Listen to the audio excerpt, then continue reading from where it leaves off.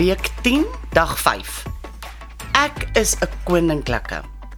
As jy deel van die koninklikes is, gaan dit verander hoe jy lewe. Wil jy deel van die koninklike wees? Welkom by ons Doksedale Kids Rytyd, 'n familie potgooi luistertyd op die pad. Ek wonder hoe dit voel om 'n prins in 'n paleis te wees. Dit sal vir my baie lekker wees om elke dag mooi aan te trek en my spesiale kroon te dra. Verbeel jou net, jy dans in die groot danssaal en slaap in 'n prinsesbed. Wel, dis bietjie te meisierig vir my. Ek wil 'n swaardegeveg hê in die groot lang gang. Maar kom ons luister wat Hilda met ons wil deel vandag.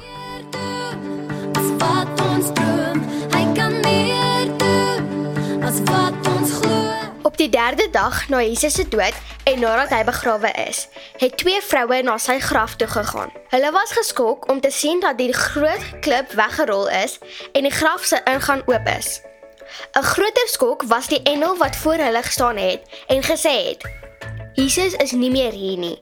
Hy het opgestaan. So die 2 vroue het gehardloop om die disippels te gaan vertel van Jesus se opstanding. Die disippels was stom geslaan en van hulle het ook self na die graf gehardloop om vir hulle self te gaan kyk.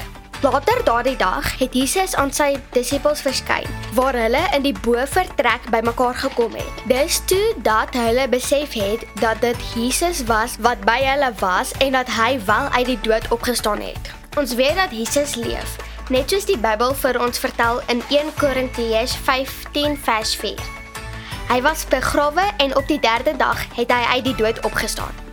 Dit is die beste nuus vir ons vandag en vir altyd. Kom ons bid saam. Dankie Jesus dat U nie net vir ons gesterf het nie, maar ook opgestaan het. U leef en ons prys U dat ons deur U kan lewe. Dankie dat U leef en dat U ons liefhet, vandag en vir altyd. Amen. Ek is 'n prinses vir Jesus. Leef en wees wie jy gemaak is om te wees. Ja, ons is God se kinders en koninklikes. Tot volgende keer.